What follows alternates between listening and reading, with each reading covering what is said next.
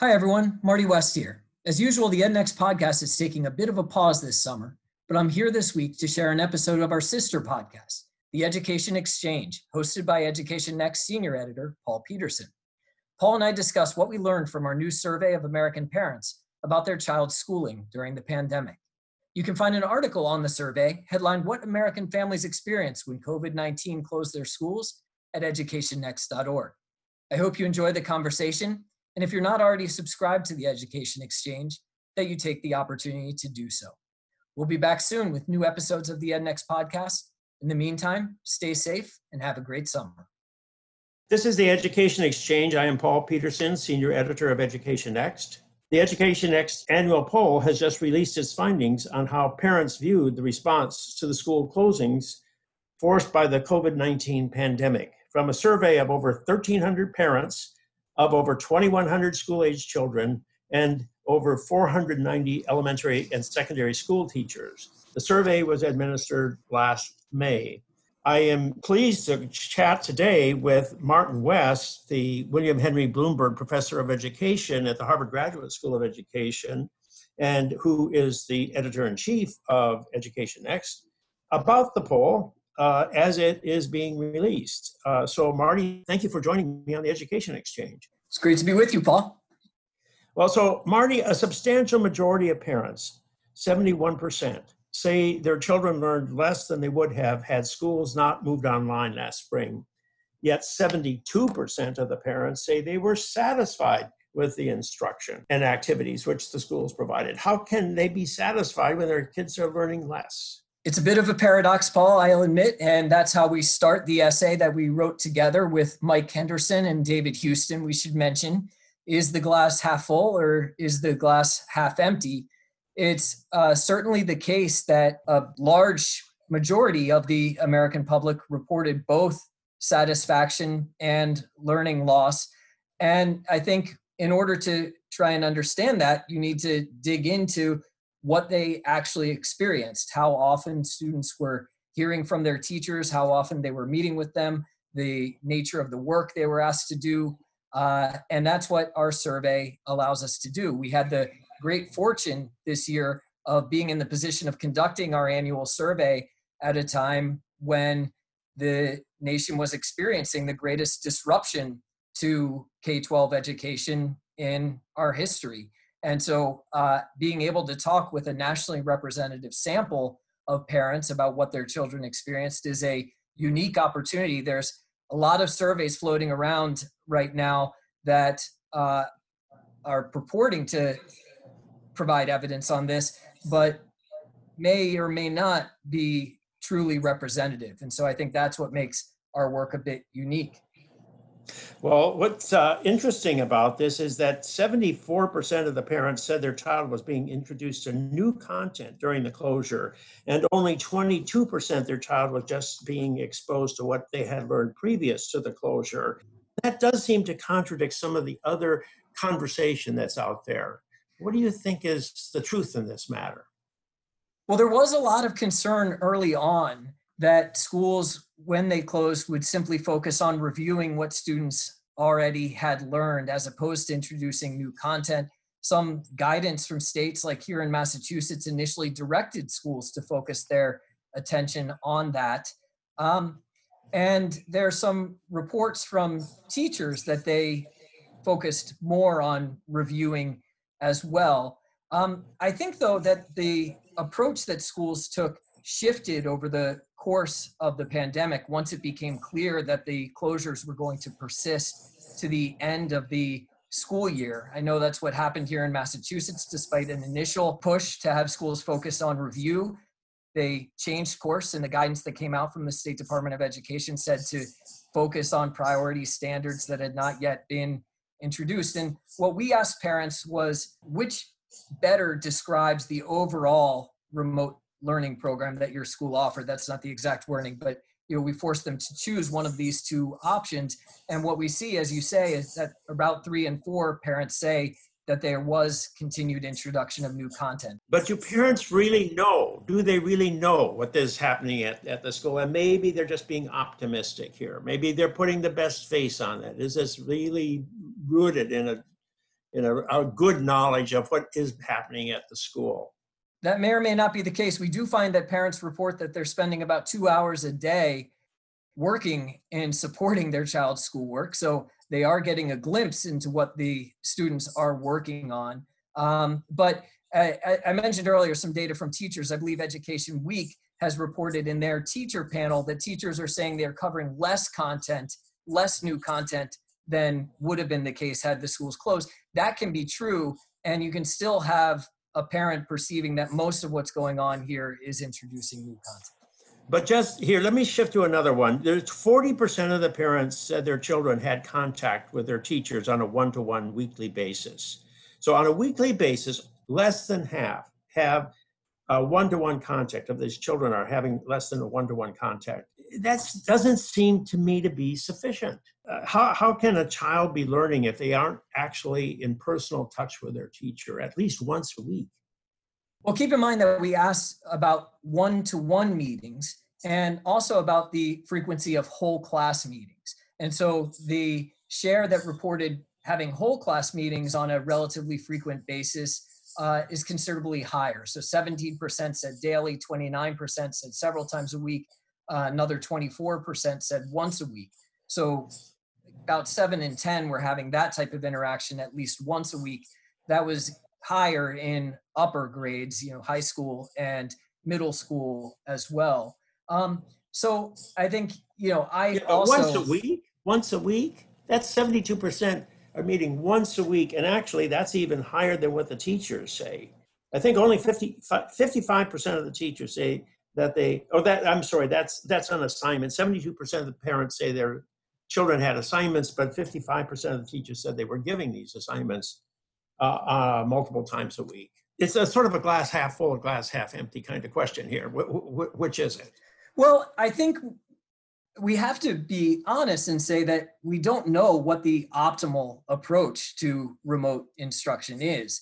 I know that some advice says that you don't want to overdo it in terms of synchronous live instruction, especially with children who are young. So I think we have to be honest about that. But there is one sign in the data that parents at least would have appreciated more in the way of interaction, more in the way of assignments, more in the way of feedback. So when we broke out the data and looked at how satisfied parents were if they had those types of interactions more than once a week or less often, we saw that those who had more interaction were considerably more likely to say that they were very satisfied with the school's overall remote learning program. So, for example, 35% of those parents who reported that their child received grades or other types of feedback from the teachers more than once a week, 35% of those parents were very satisfied. That falls to 21% for those parents who reported receiving grades or feedback less often. And you see that same pattern across all of these indicators that we have of the intensity of the remote learning program. Well, yes, and I think that's really very interesting information, and that's a really important part of the report, I think, because to me that says it was really important for teachers to try to keep in contact with students, and some teachers did, and some families were in contact, but a lot of families were not. And that makes me a little concerned about as we're going forward into the fall. If we don't have teachers in contact with students and we're going to have online instruction in a major way this coming fall, what does this mean for our educational system and for the learning that's taking place in our country? Well, I certainly hope that all children are going to be in schools, or at least all those children whose parents are comfortable with them being in schools are going to have the opportunity to do that at least part-time. But you're right. If 70% or more of parents are reporting the child learning less, there's limited interaction. What I see in the data on the interaction, the amount of interaction that we have is just a huge amount of variation. So there were a large share of families who are having very limited interaction, very little asked of them in terms of required assignments, and receiving very little in the way of feedback on their work. And that is a serious concern, that there's a substantial contingent of American students who are in that situation. Well, one of the unique features of this poll is that we get information from teachers and from parents, and we can see how they fit together. I think they both said that students were learning less, and they were, they were concerned about that. But another very interesting part of the poll is that we, alone of all the polls that I've seen, maybe I'm missing something, are able to look at the differences across district schools, charter schools, and private schools. And what I found interesting was that the charter schools said their children were more likely to learn more and less likely to be unhappy or think their child had learned less. Only 15% of charter school parents said their child had learned a lot less, while 30% of district parents said their child had learned a lot less, and 28% of private school parents said their child had learned a lot less. So how do we interpret this finding? I think there are a variety of indicators in the data that charter schools, and I would include private schools as well, were better able to make this transition to the new learning environment than were traditional school districts. You mentioned the data on lost learning, where the charter schools really stand out. But if you also look at indicators like the frequency of interaction between teachers and students, that's another place where charter schools really stand out. So fully 61% of the parents of charter school parents reported that their student was having one-on-one contact with the teacher at least once a week. That falls to 41% for private school students, 37% for district school students. And if you look at the frequency of whole class meetings, charter schools stand out there. If you look at the number of hours that parents report that their child is spending on schoolwork, that's another place. Here it's private schools that are at the top with 4 hours. Charters are at 3.6, district schools only 3.4 hours daily. And so I do think across a range of the questions that we asked, you see a more robust response in the charter school sector and in the private school sector. Yes, and the question is, how do we interpret that? And I sort of think that if a charter school or a private school is not staying in touch with the family and with the child, they place themselves at risk that they'll lose that child the coming year. I think they just simply have a very big, powerful vested interest in making contact, because there's no reason why that child has to come back to that school if they don't think that school is really concerned about the child's instruction. But then that makes me concerned about, are the district schools really concerned about the education of the children at their school? Or is there some other reason why they weren't in as regular a contact? Well, I agree with you that private schools and charter schools have particularly strong incentives to stay in contact with the families that they serve. I'm not sure that I would attribute the less robust response on the part of the district sector entirely to a lack of concern with their students' well-being. I think there are a lot of constraints on the ability of a large bureaucratic organization to make the type of pivot that was required of schools in the midst of this pandemic. And okay. And so I think I would pay attention to those constraints as much as I would a lack of concern. Well, that's fair enough, but you could also say they have more resources, because one of the things you had to do is you had to make sure that you got computers out to people. You had to get Wi-Fi. I mean, there's just an awful lot of infrastructure that has to be built, and a large organization may already have that infrastructure or can put that infrastructure into place more quickly than lots of little entities like little private schools or little charter schools. In fact, I heard somebody in the charter school sector saying, I'm not sure we could keep up with the big city school systems because we don't have all their resources. So, yeah, but the private schools and the charter schools, in most cases, don't have to renegotiate labor agreements. They, in order to change what's asked of teachers on a daily basis. And that's just one example of the type of constraint that's built into the organization that I think may have hindered the ability of districts to make this unprecedented switch. So, Marty, another interesting thing here is the differentiation by race and ethnicity that we find in our data that I just find puzzling and certainly surprising. And that is, we find that there's more interaction with the teachers on the part of African American and Hispanic American children, as reported by their parents, than is the case for white children. And all these questions that we've been talking about here, the minority community looks like they're getting a better educational experience out of it. That is the case. We find that Hispanic and Black parents, for example, report their children putting in longer hours on a daily basis. So we find Hispanic parents reporting children working 3.9 hours each day, Black parents reporting their children working 4.3 hours each day. That falls to 3.1 hours for white parents. We see Black and Hispanic parents reporting more frequent interaction with teachers. And Black and Hispanic parents also, to come back to the bottom line question of, do you think your child learned more or less? They are less likely to report that the child learned less than were white parents. You also see that same differential with respect to income. So, I think most of the commentary on how the pandemic has affected American students has rightly focused on the disproportionate impact on Black and Hispanic communities, on low-income communities who may not be as well positioned, who have borne the brunt of the pandemic itself.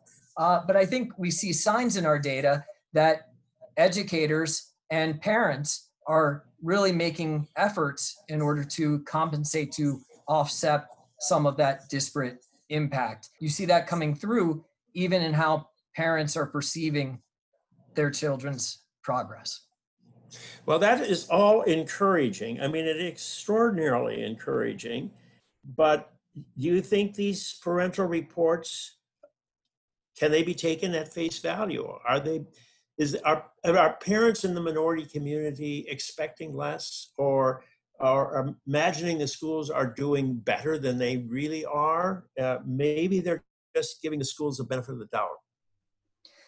It could be the case, though it is not the case that Black and Hispanic families in general offer more positive assessments of their local schools. It doesn't seem to me that they would be any more inclined to give their schools the benefit of the doubt. So I'm not, based on our data of what parents perceive, predicting that there won't in fact be a widening of achievement gaps as a result of the pandemic.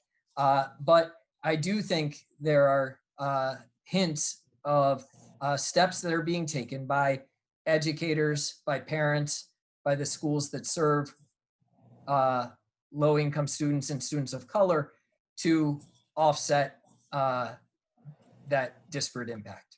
Well, that is definitely what we would hope, and it's encouraging to actually have some hard data that suggests that this might in fact be happening. So what have I missed here, Marty? There's so much in this poll that I'm sure I've overlooked a key finding or two that needs to be emphasized before we pass on to the our next poll, which we will be releasing in August. But what have I missed from this poll, would you say? So I don't think you've missed anything, Paul. I'm not sure, though, that we've resolved the question that you asked at the start. Is the glass half full? Is the glass half empty? We see parents both reporting high levels of satisfaction and reporting high levels of student learning loss. Which do we foreground and which do we put in the background? I think when we return to that question, having looked at what parents report their children experiencing over the course of the school closures, I come to the conclusion that it is likely that there has been a lot of lost ground, that parents may be being generous in their assessment of what schools were able to do in the face of this unprecedented challenge, but that we need to be prepared for students to have lost ground relative to where they would have been otherwise. And we need to do everything possible that we can to have as many students in schools, of course, addressing safety concerns and taking that seriously, but as many students in schools as possible come this fall. Well, yeah, that's a very good summary statement. I do think that to me, these results suggest we really do need to open those schools if we possibly can this fall, because there's, to me, the bottom line finding is that parents and teachers are in agreement that there was less learning when the schools closed. It's hard to believe that that's not an accurate account of what did in fact happen. And therefore, it is almost certain that that loss of learning will take place in the future unless we can get our schools fully opened and operating in the way they once were. And so we all need to work towards that end as much as we can. Couldn't agree more. Well, thank you, Marty, for joining me on the Education Exchange. I've been speaking with Martin West, the William Henry Bloomberg Professor of Education at the Harvard Graduate School of Education and Editor-in-Chief of Education Next, and the leader of the Education Next poll, which was administered in May. And the rest of the results from this poll will be emerging later this summer. I am Paul Peterson. This is the Education Exchange. We release a new podcast on the Education Next website every Monday at noon. Thank you for joining me early on Wednesday so that we could come out with a report on and discussion of the poll on the same day it's being released. Thank you.